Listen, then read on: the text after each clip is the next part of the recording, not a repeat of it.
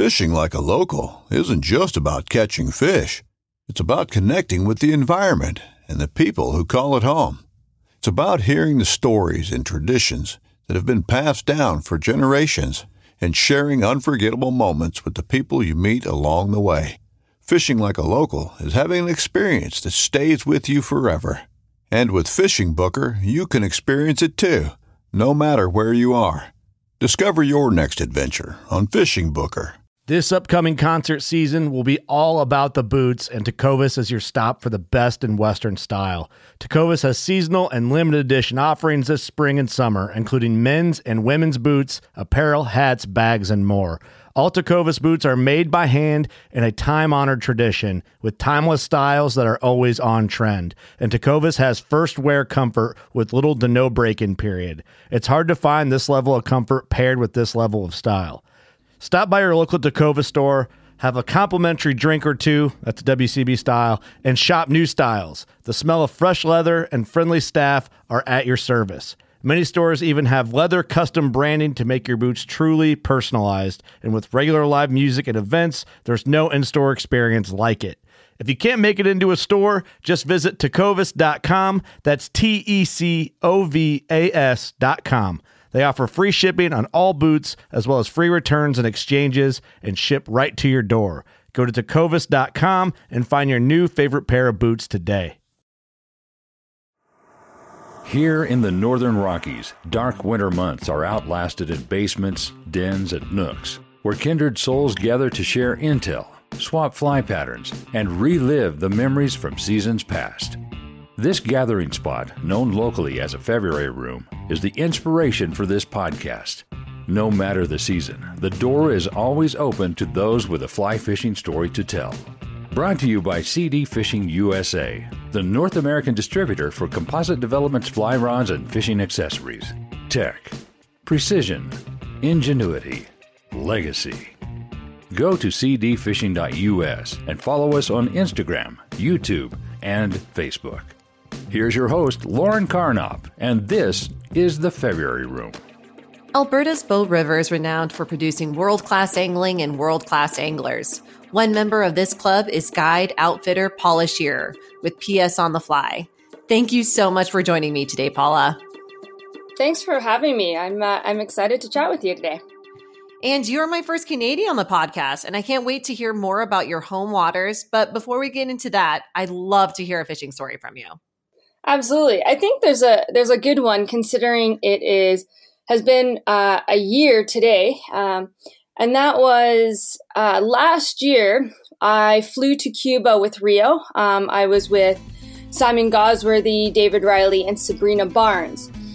And as we flew to Cuba, we had no idea that COVID was about to take over the world. So when we got to Cuba, it was, I think we got there about March 6th. And for Canada's side, there was one or two cases, but it wasn't anything to worry about. And on the state side was only a handful as well.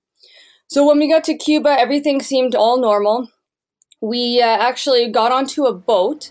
And what's interesting is the Cubans, they had their doctors come on and they actually had us all checked over to make sure we didn't have fevers, coughs, or anything like that. So as small as COVID was at the time, Cuba was still looking at it and still checking it out and making sure that we didn't have it.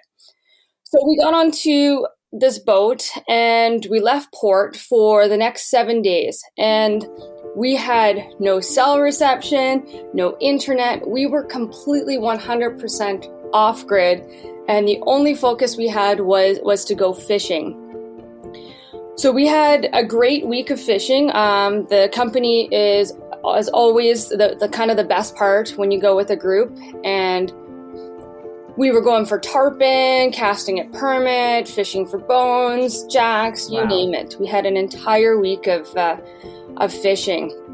And interestingly enough, when we turned around and we're making our way back, I believe it was March 14th or so, 14th or 15th, we thought all was well in the world until I got back into reception. Because being the only Canadian, I was actually the only one that had a phone that was able to have internet and call. So when I got back close to port, my phone blew up and I was getting messages like it's an apocalypse, the world is shutting down, people are dying, there is like, you're going to have to quarantine.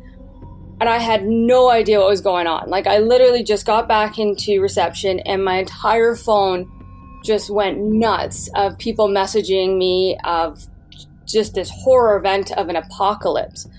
So we did get back to port, and I think that's where kind of the eye-opener of the next year came. And yeah, it was certainly something to be lucky because we got to go on this last trip.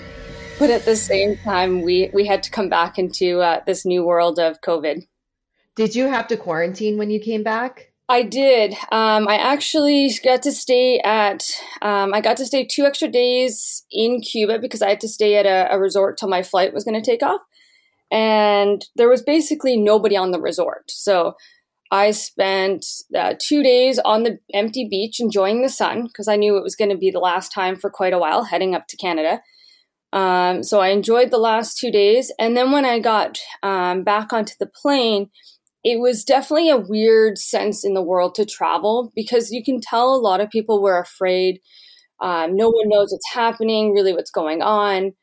People wearing masks. People were like, don't touch your face. And the same thing for me was like, wear your buff and don't touch your face. Like the big thing was just don't touch your face and stuff like that. And flying back to one of the Canadian international airports is kind of where reality set in because I literally saw people flying in hazmat suits. Like people were wearing gloves, and it was actually a really weird sense of time of like not knowing what the world was going to happen at that time, and knowing that as soon as I get back, I have to quarantine for 2 weeks and avoid all my friends and family. So. What an adjustment going from like probably one of the most memorable trips ever, catching bonefish, catching permit, and going straight to just having to be in a room. Like at least you could have looked at your phones. Like last week, I was on this amazing ocean and saw some blue skies to having to be kind of quarantined. It seemed like for a lot of people, it just took a hard right turn where it was like, hey, what are your thoughts on COVID? I mean, I remember my girlfriend just and I driving, like talking about COVID, and then literally 3 days later, everything, stopped. And it was like, wear face mask. And it didn't seem like a gradual, like all of a sudden it was like, do not touch your face, do not go outside. And it was a really scary moment, I think, for everybody. But I couldn't imagine going internationally and then trying to get back home. Yeah, I think the big thing was just having no idea about it. Like, it was just something that was like, oh, 1 or 2 people in the States, I think, had it. Or I think Canada had like 2 people. And you kind of just thought, oh, it's whatever it is. It'll go away. It's not going to be a big deal. And then you're gone for an entire week with no news. And you come back and people are dying and the world's like shut down. And you're like, what did I miss? And can I please just stay on the boat and turn around and go back? Yeah, like just leave me on the boat. I'll be fine. But yeah, no, I mean, very sad and horrible because I mean, obviously a lot of people's lives have been lost and livelihoods too. And yeah, I hope that here soon with everything that's coming out with vaccines that we can kind of get to a more normalcy slowly but surely. I'm hoping, fingers crossed. Well, before we I would love to hear more about Alberta because we were talking earlier, which is hilarious, even though I live in Missoula, Montana, and I'm only about probably 4 hours from the Canadian border. I've never been to Canada and I don't have a record. We're not scary. I promise you, we're not scary people up here. Well, and it's so beautiful. I was like looking at the pictures, looking at the Bow River, and I would just love to hear a little bit more about your home waters. Yes, absolutely. So we kind of have 2 main systems that we kind of fish, at least I do, as well as guide. We have the Bow River, which is kind of a world-renowned river. It's kind of known for its quality of fish versus its quantity. It still has good quantity, but definitely the quality is something that is quite well known for. And what's interesting is it does run right through the city of Calgary, which I believe is 1.4 million people. I think give or take an amount there, but it runs through a big city and then exits out and heads up to northeast Canada, up to Hudson's Bay is actually where part of the Bow River ends when it joins up with some other things. So we usually, when we fish there, I do a lot of guiding on the drift boat with that. We target big browns and rainbows. And then when we kind of get away from the Bow River, we start to head west into the mountains. And when we get to the mountains, we have lots of smaller streams that kind of have the bull trout and the cutthroat trout. And depending where you want to go, there's usually about 5 main rivers that you can kind of go shuffle up and down from and go into its tributaries to kind of target those fish. So those are probably the 2 most known areas, is the Bow River and then our western cutthroat streams. And so for me, I guide the bow, and then I also take clients into the mountains and do walk-in wades and hikes for cutthroat and the occasional bull trout. Oh my gosh, I would absolutely love that. Like, I love hiking and I love fishing. So for me, it's more about the adventure. So to be able to kind of get a little bit of cardio in there as well as... There's lots of cardio. Yep, definitely lots of cardio. Absolutely. Have you ever had any experiences where the bull trout, like you've had a fish on and a bull trout comes in and attacks one of the fish? That's actually really common. So it's not something that happens once or twice. I've had it happen a ton. Like, it's really, I get it happen a couple times a year. If you're in an area where there's a bull trout around and you have a cutthroat and let's just say you're fishing for cutthroat, quite often a bull will come in and attack a cutty. It doesn't always get the cutty and take it, but it definitely clenches onto it and gives it a good pull. So for me, usually that happens a few times a year, and I've actually landed a really big bull. I think it was probably 32-inch bull that actually ate the small cutty I had. Like, I don't know how I managed to land it, because I had fished for a cutthroat with a dry fly, and it was just a small, like 10-inch cutty. Like, it was a little guy, and this bull came in, latched onto it, and I kind of was like, okay, that's the end of this fight kind of thing. And didn't expect to land it. I didn't expect it to happen, but the hook, when it ate the cutty, somehow got caught, like hooked in the mouth. So I ended up hooking this bull in the mouth, even though it ate the cutty, and I ended up landing this really big bull, which is actually pretty cool. It's kind of it's kind of neat to think that bulls kind of rule the territory when it comes to certain rivers and stuff like that. Well, that's amazing that you get that opportunity to have bull trouts do that so often. I mean, we do have bull trouts here on our rivers, but it doesn't happen very often that, when you catch a fish. But it almost seems like it's a lucky thing to happen. The fact that you get to even land one is even more amazing. Yeah, you don't normally land them. Like I said, that's the rare part. We definitely see it a lot. I've actually had bull trout beach themselves because I netted the cutty and it came in and charged at the net, which is in the water, with the cutty so hard that it actually beached itself up onto the bank. So we actually, like, me and my friends have to push the bull trout back into the water, just because it's so opportunistic at trying to get the cutty that it just charged at it and ended up beaching itself. Insane. That is so insane. Are the rivers pretty I guess, are a lot of anglers on the river the same time as you, or is it pretty much kind of spaced out? Well, the one thing I've noticed with the COVID world is definitely an uptake of anglers in our fisheries, whether they're new anglers or they're anglers that just can't travel. I think that might be one of the main things as well, because no one can travel. We've definitely had a lot more anglers on the rivers. So for us, when it comes to the mountain streams, you really have to hike back and kind of get to that water where you can kind of get away from people. And personally, I love people by all means, but I like fishing in my own area, and I really take joy in kind of that that solitude with just my friends and in the area. So it's getting a little bit busy in some rivers, certain rivers more than others. But certainly if you work hard enough and you hike far enough back in the mountains, you can definitely get away from people. And then when it comes to the boat, there's quite a few boats as well. But to be honest, I found last year not that bad for boats. I think a lot of people headed to the mountains and didn't fish the boat as much. So I didn't find the boat super, super busy last year. Okay, so like when you say you go like up to the mountains, like are these just like mountain river streams that you're fishing, or they're part of? Oh, okay. So what's interesting about Alberta, for those who haven't been to Alberta, one of the best ways I can kind of describe Alberta is we're quite identical to Colorado.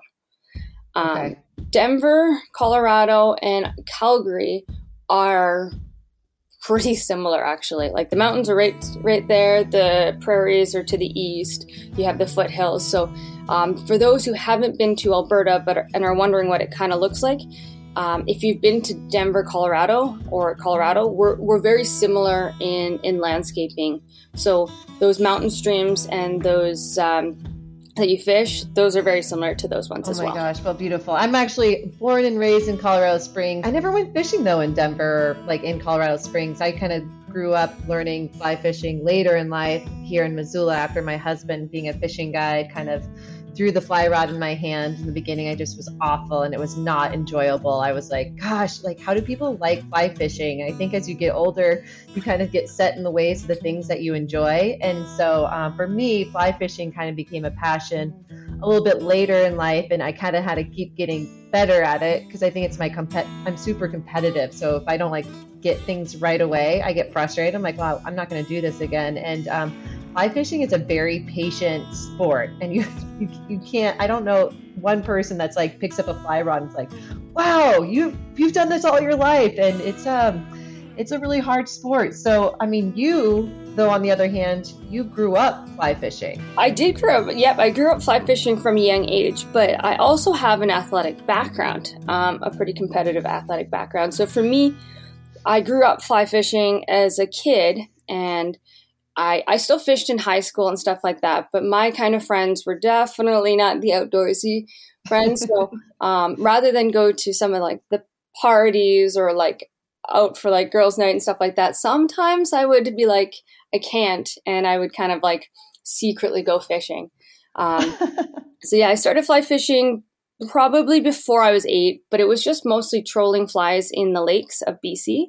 And then by the time I was 8, there were some dry flies coming off on the lake, and I asked my dad to teach me the basics of casting. I can't imagine I was really pretty at it. Lots of tangles, of course, but over time I got better. And then by the time I was 11, I ended up rowing myself out into the lakes to fish alone. And it kind of grew from there. And so I did a lot of fly fishing by myself in my teen years.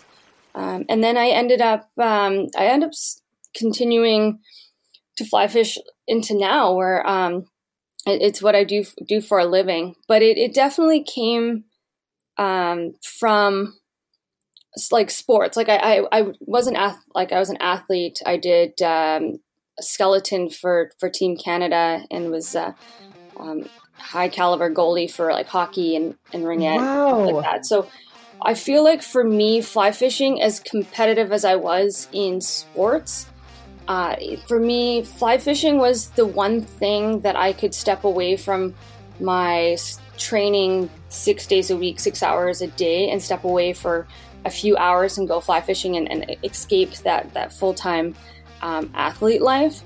But at the same time, being an athlete, I think, has also been the reason why I've always strived to be better, but I've never strived to be better than other people. I just strive to be better for myself personally. Like, I think as a person, I can always continue to grow and be better. So the only competition I have in fly fishing is with myself. And now a brief message from our sponsors. Here at CDUSA, we have owned nearly every brand of fly rod throughout our 30-year careers as guides and globe-trotting anglers. When we discovered Composite Development's flagship fly rods, the XL2 and the ICT2, we uncovered a secret harbored by the Kiwis for 4 decades. Born from Japanese Toray, CD's unique manufacturing process involves winding the graphite fibers inside the blank, negating heavy thread wraps at the end of each section, creating a lighter and more durable fly rod. Check out the XLS2 and the ICT2 at your local CD USA dealer or go to cd-fishing.us. And remember to go fishing. I love it. You said skeleton? Yeah. Isn't that's like the bobsledding, right? Like it's super dangerous. So bobsled is the one where you have 2 to 4 people inside the bobsled. Yes. And then luge is where you have a person feet first on a sled. And then skeleton is where you have a person head first on a sled. So yeah, I did skeleton for Team Canada, and my goal was to make the Olympics, but I had to quit all my athletic sports due to too many head injuries. Oh my gosh! I mean, because of the skeleton, you've like fallen off the skeleton and like hit the side of the, what do you call that when you kind of shoot down? The track, yeah. But it's actually not so much that way. So I have had lots of concussions in lacrosse. Like I played box lacrosse, so like full contact indoor lacrosse. And then I played like hockey and ringette. But what it came down to for the head injuries and stuff in skeleton wasn't so much of like crashes, because I actually didn't crash that much, thankfully. Crashes do hurt though. But most of them was when you go down the track, you get that shaken, I don't want to say like that shaken baby syndrome, but like that's kind of what it is, the vibrations when you go down the track, because we don't have shocks and the track isn't like a skating rink flat, like it's got bumps and divots and as you're going 70 miles an hour, 60 miles an hour down the track, you get a lot of vibrations. And since your head is only less than an inch from the ice, you get a lot of that vibrations, which in turn gives you micro concussions. So over time, hundreds of micro concussions don't do good for the head. So for me, it's now stay away from all contact sports and anything that can bother my head too much.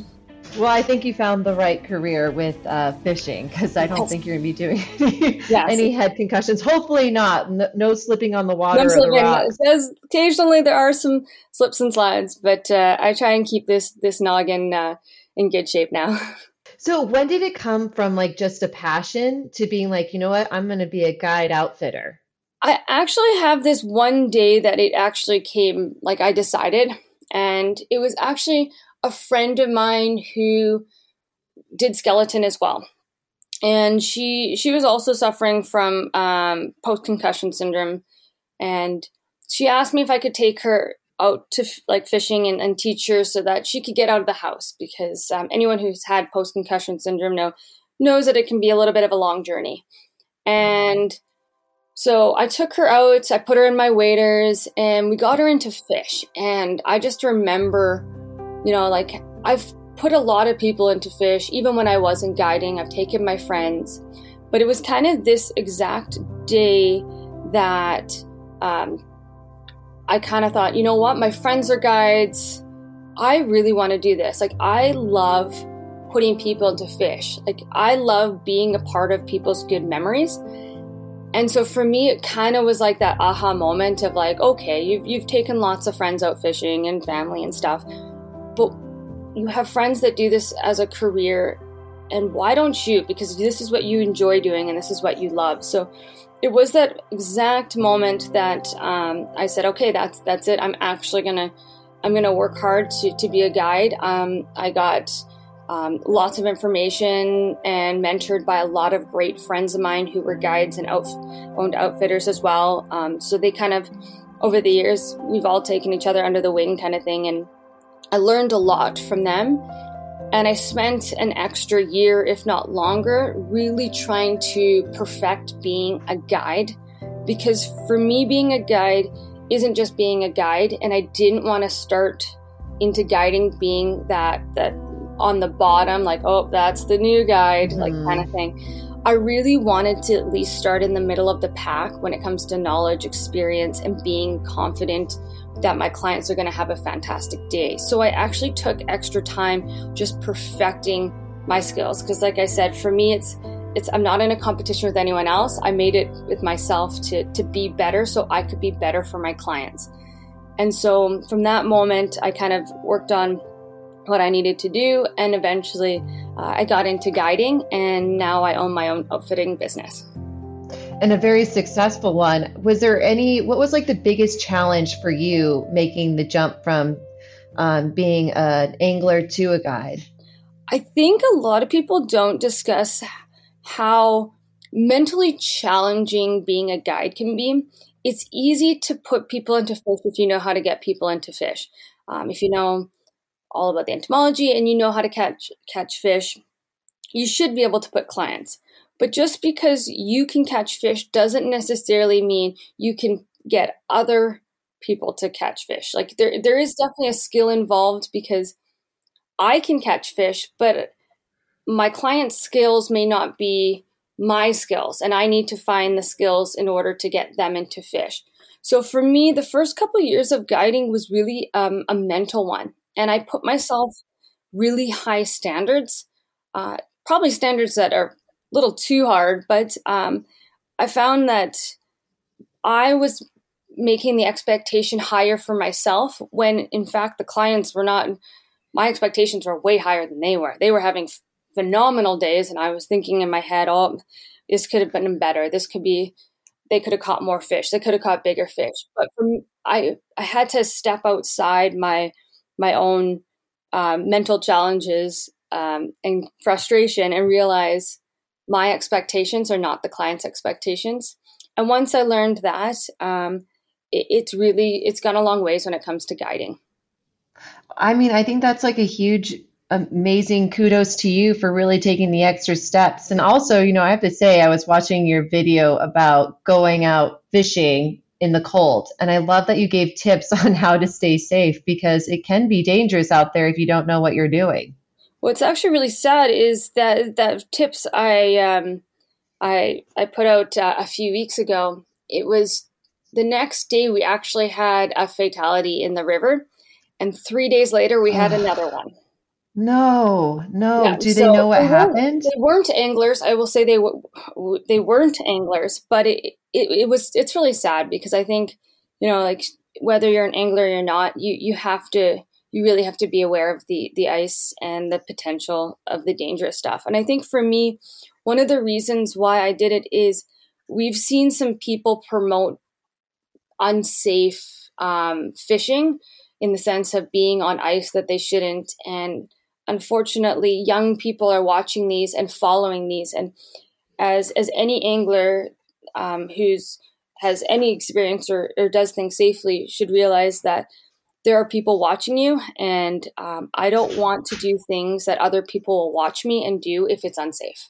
I think it's pros and cons to social media, right? You see people catching fish and it's cold and you're thinking, wow, I'm kind of a novice at this. Let me get out there. And it's still Mother Nature you're going against. And you can't predict what Mother Nature is going to do. And you can't predict that, how thick ice is going to be. And that's just terrifying that that's happened in Alberta. I've had friends, thankfully nothing's happened to them, literally broke through the ice right through the middle, and luckily their hip pack kept them up on top that they could climb out. Or where it broke off, and luckily someone was there to kind of guide their buddy down and get them out. So I think the main thing I had in the main fishing tips was, no matter where you go, and this is the same thing, it doesn't apply to even being on ice, is where's a safe place to get out if you were to go in. So no matter where I am, whether it's mountain streams, whether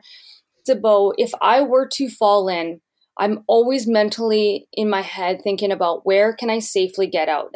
If it's a fast section, okay, I can get down. If I go down that area, I can get out there. Or if things happen on the mountains and I slip, where can I get out? Because sometimes those mountain streams can be a little bit faster water, and there isn't as many places to get out in some places. So whether it be ice or whether it just be in general, is just mentally keep an eye out on a place that you could safely get out. And of course, safely net fish and handle them.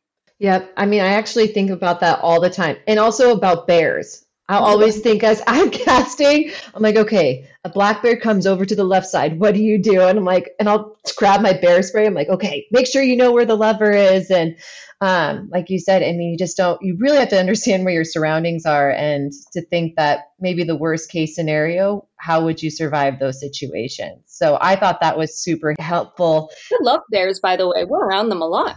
Oh, have you ever had a bear encounter up there? Tons. Every year I get a few. Are you nervous? Are you like, is it black bear or grizzly bear? Grizzlies. Oh my gosh, that's terrifying. Do they just not even bother you? Or are they just like, hello? Same thing. We are smart about it. We try to do what we can. I was actually taking a friend of mine, her name's Brigitte, fishing. I don't know how old she is. I love this lady dearly. She's amazing. I've kind of taken her under my wing for quite a few years. She's got to be in her mid to late 70s at least. And I was going down to this area, and I know that there's a lot of grizzlies in this area. So I was kind of telling Brigitte, like, when we go down, like, we have our bear spray. We just got to know where it is. Make sure it's accessible. And I was kind of giving her the steps, like, if you take out the bear spray, you immediately take off the safety kind of thing. You're going to back up. And I was kind of giving her just a little bit of details just in case. We ended up walking down to the lake. We turn the corner, and there are two tiny cubs. And there's Mama Grizzly. Yep, Mama Grizzly's right there, like probably 40 feet from us, if that. And she was just eating the willows, and her two little cubs are just running back and forth. And so I was like, okay, Brigitte. So I took out the bear spray. I said, hey, Mama, we're here. And we proceeded to just bear spray out and walk backwards. Don't turn our backs to the bear, and just kind of slowly went out. Luckily, Mama was pretty chill eating the willows. But I've had a few follow me. We had one meet us at our truck before when we were fishing under a full moon. So there's definitely been some fun ones for sure. I just don't like the cougars. The cougars. I always think of cougars because I'll be like running on a trail or like a mountain trail, and I always think, I've watched this one episode, like I didn't know it was coming, or it was one of those series, and it was like this runner that was running, and she's like, the entire time I was running, I knew something was following me. I could feel like some eyes on me, and I always think about that every time I run out in the woods. I'm always like, I think about that series about this girl being attacked by a cougar. And I was like, how do you stop a cougar? You don't even know. They're cats. They're going to just like sneak up on you. Yeah. I don't like them. I've had one that freaked me out, and it was, once again, nighttime, and we were hiking down from an alpine lake, and we were getting down, and my friends were a little bit ahead of me, and I was like, I'm totally being watched. Like, you just, every once in a while I could hear just the tiniest of sound, not like a crunch, but just something behind me. And I turn around and look back, and there's two eyes looking at me, and like a pair of eyes looking at me. And it was a cougar, and I had to like throw rocks, and my friend, called my friend, and I was like, hey, like, it's right there. Like, and he's like, oh yeah, like it's right there. And it's dark. So we started throwing rocks at it to spook it off. But yeah, I definitely don't like cougars. Yeah. I don't like having to throw rocks at cougars. Those are the ones I really don't like. Bears, I can do what I can by letting the bear know I'm there. We're super bear aware in the mountains here, constantly yelling to let the bears know we're looking for tracks. We're looking like that smell. Yes. We're definitely aware, because you don't always know, but you can kind of tell if they're around. So we're definitely cautious with bears and definitely let them know we're there. But when it comes to cougars, I really don't like throwing rocks at them, because I really don't like cougars. Do you have wolves up in Alberta? Yeah. Do you see them? We don't see them often. I have actually when I was fishing in BC once, I had a pack of wolves just walk right by me, which was so cool. Like, it was a moment, like they weren't, like there was no fear for me or them, or we were my friends too. They just literally looked at us like and continued walking. And it was like one of the most amazing moments because I made like eye contact and I was close and it just looked and it just continued on. Wow. How cool to see that in their natural habitat. That's like such a rare sight. Yeah. Wolves are super rare. Yeah. Well, and hopefully Willow, your dog, if they are around, they'll just think like, hey, she's already got her own pack. How is it fishing with your dog on the boat? Because I know for me, when we have our 2 dogs on our boat, they're always stepping in my line, but Willow seems like she kind of knows the deal.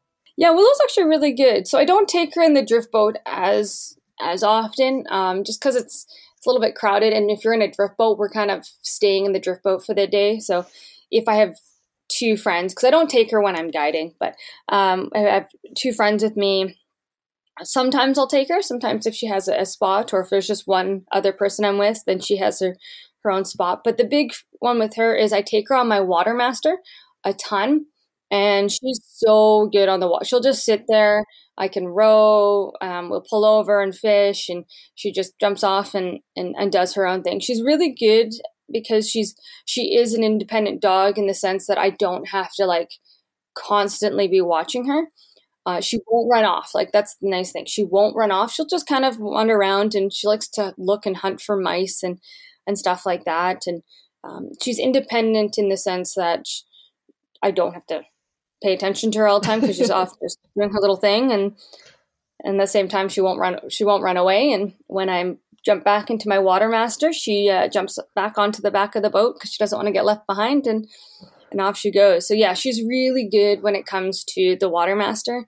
And I've just basically trained her from just a pup, whether it's being on the boat or just being around animals. She knows really not to chase anything. And if something comes by, she kind of stays close, which is nice. Other than mice, she will, if you're a mouse, she is going to get you or try and go after you.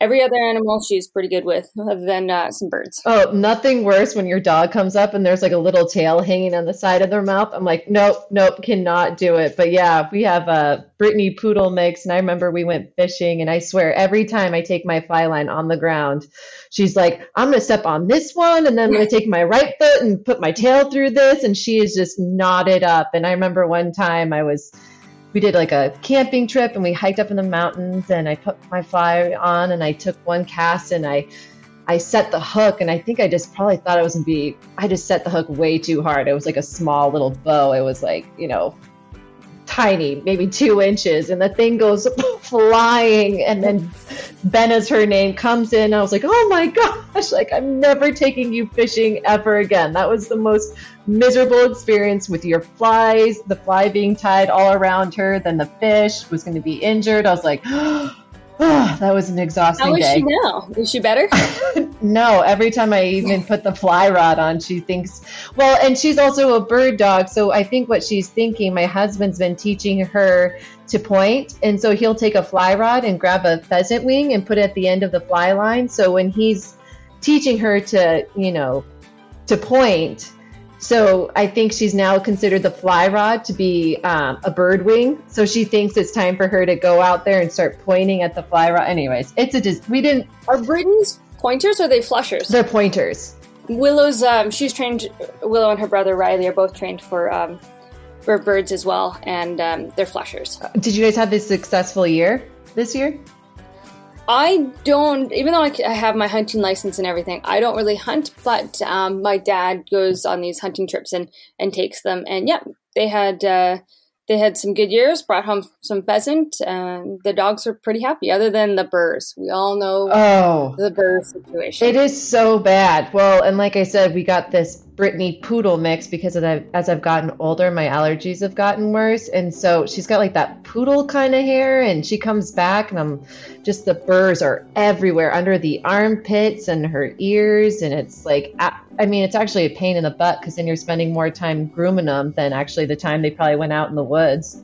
They had a bad experience. Yeah, Willow and Riley had a really, really, really bad experience this fall. And my dad drove back. He was out, I think it was 4 hours away, and he just drove back from his trip because they were armored. Like I've never, there was no hair. It was just an armor. Oh, and it took each dog, I think I worked on Willow and it worked over 3 hours. Like we tried to even get the clippers.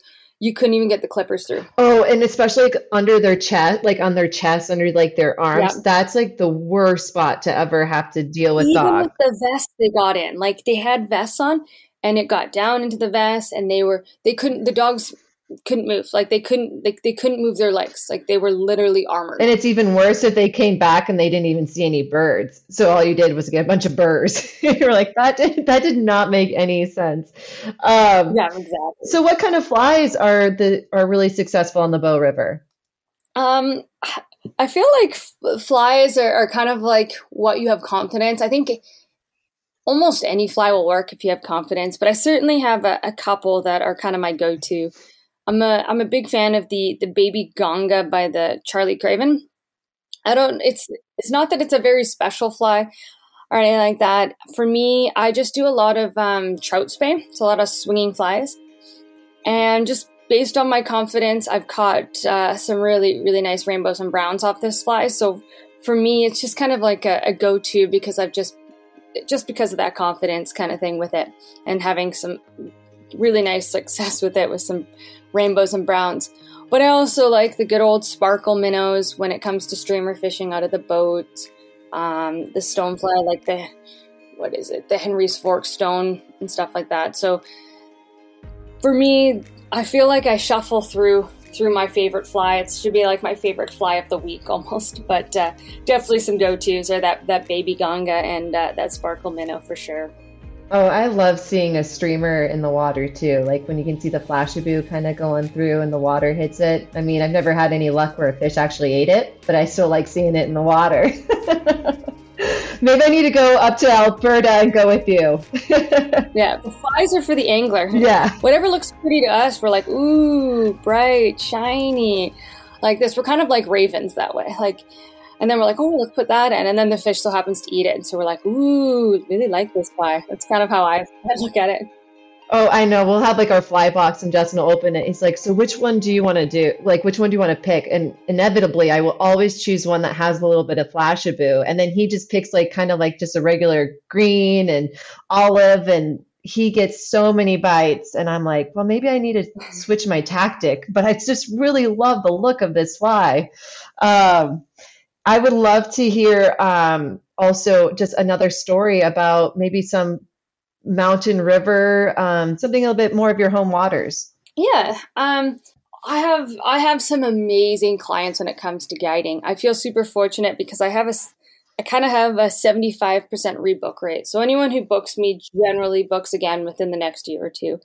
And so I've really been able to connect with my clients and like I know them so well and they're just such great people. But there's one that I think was I think it was 2 years ago now. Yes, I think that's right. Because I have a father and son duo, and I've had them a few times. The father lives in Montana.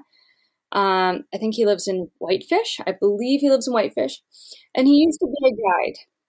And he's got to be in his 80s.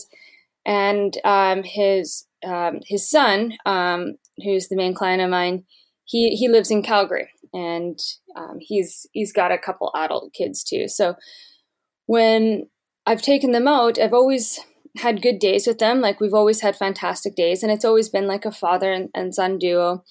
And this, like I said, this fellow's got to be early 80s, and there's something so amazing to see somebody who just gets out at that age and goes fishing and catches fish. But 2 years ago, I had them again. And unfortunately, as what happens when people get older, their health kind of deteriorates. And it was kind of one of those days where we kind of knew that this was this is probably going to be the last time that he was going to get to go fishing, especially with me and with his son in my boat kind of thing. And so I think it's kind of one of those things where I just want to give someone the best day possible, especially when I kind of know that like how important this day is. Like it really is about this father and son's experience. So we went out and fishing, and it was early spring, and sometimes the fishing cannot be that great. It's very hit and miss. The rainbows are off in another river spawning, and that river's closed. So usually it's just kind of the browns and the rainbows that aren't spawning that are hanging around. So I kind of let them know that it was that it's probably going to be a little bit of a slower day. It's spring. The rainbows are off doing their thing in another river, but we're going to give it a good go. And so we went out, and we ended up having a fantastic day. Like, it really was about giving him the best experience possible. And like I said, he could barely walk. He no longer could stand up. So everything he did was fishing sitting down. And I think that day he hooked 5 or 6 really nice browns. Like it was a really good day. And just to see the look on his face and the joy and the happiness from his son being able to be there with him, and knowing that, like, this might be one of the last times, and it was a good one. And yeah, like I said, for me, that one really stands out because I can see that in the future with like my dad and my family members, like when they get to that age, there's going to be that one day that, like that will be their last time that they can fish. And I can just hope that it's spent with family. And it was, like I said, I could just totally relate to that in the future, and just being a part of one of those last fishing memories with him and his dad meant the world to me.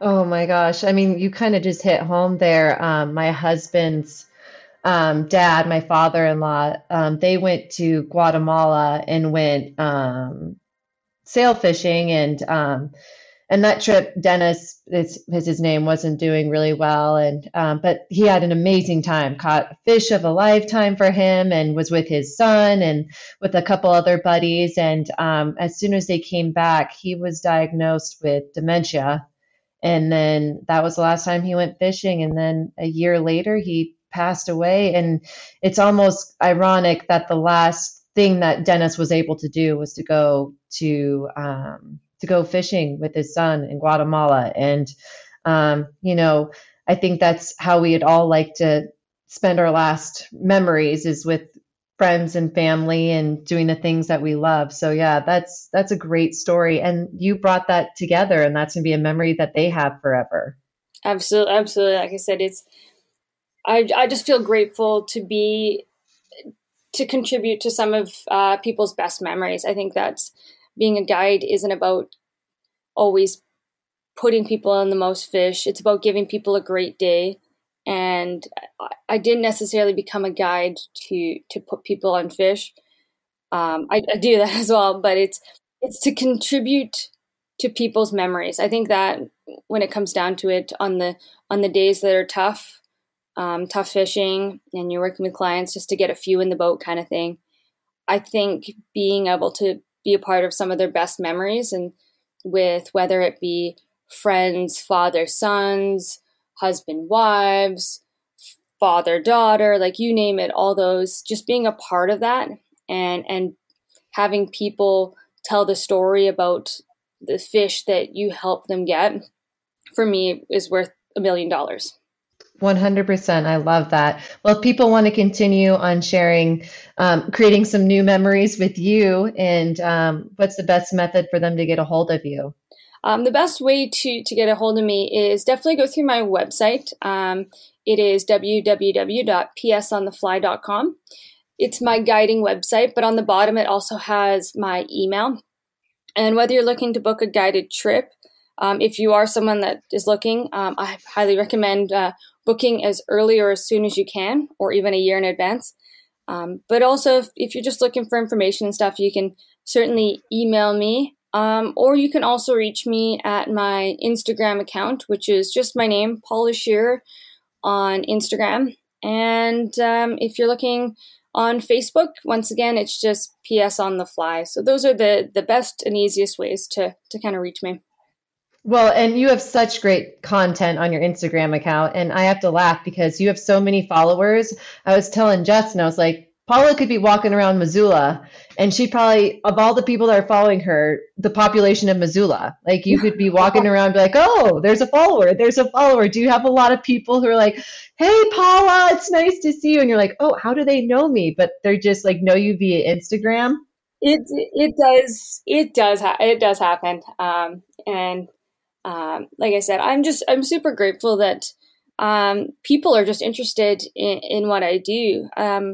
By all means, I've never gone on Instagram to do be more than anything that I am, and the fact that people follow and like to see what I get to do for me is just it is such an eye opener because I just never expected it, and I'm super thankful and grateful, and humbled by those who like to follow along with what I do. Well, it's been a great pleasure talking with you today, Paula, and I really appreciate you taking the time today to talk with me. Thank you so much for having me. I really appreciated talking with you guys, and I think it once the borders open up, which I'm hoping is quite soon, I think you should plan a trip up to Canada. I'm told we're quite welcoming. We're pretty good up here. You know it. I'm gonna like book a trip with a PS on the Fly, and I'll be like, see, I came to Canada. I finally made it to Canada. Because if I'm gonna go to Canada, I'm gonna be like, make it big. I'm gonna be like bells and whistle. Like, here comes Lauren Carnop. She's going fishing. There you go. There's lots of places, and a lot of people like to check out Banff as well. So there's lots of places to go and people to see, and definitely no shortage of beautiful scenery here. Go to thefebruaryroom.com where you can access a complete library of our podcast and read more about our guests, their fishing stories, and favorite fly patterns. We're always looking for exceptional fly fishing yarns, and if you have one to spin, shoot us an email at info@thefebruaryroom.com. The February Room is always free, but if you feel like throwing a nickel in the pond, we appreciate any additional listener support. For companies and individuals interested in sponsorship opportunities, please contact us for our media kit. Thanks for stopping by the February Room, and we'll see you down here next week.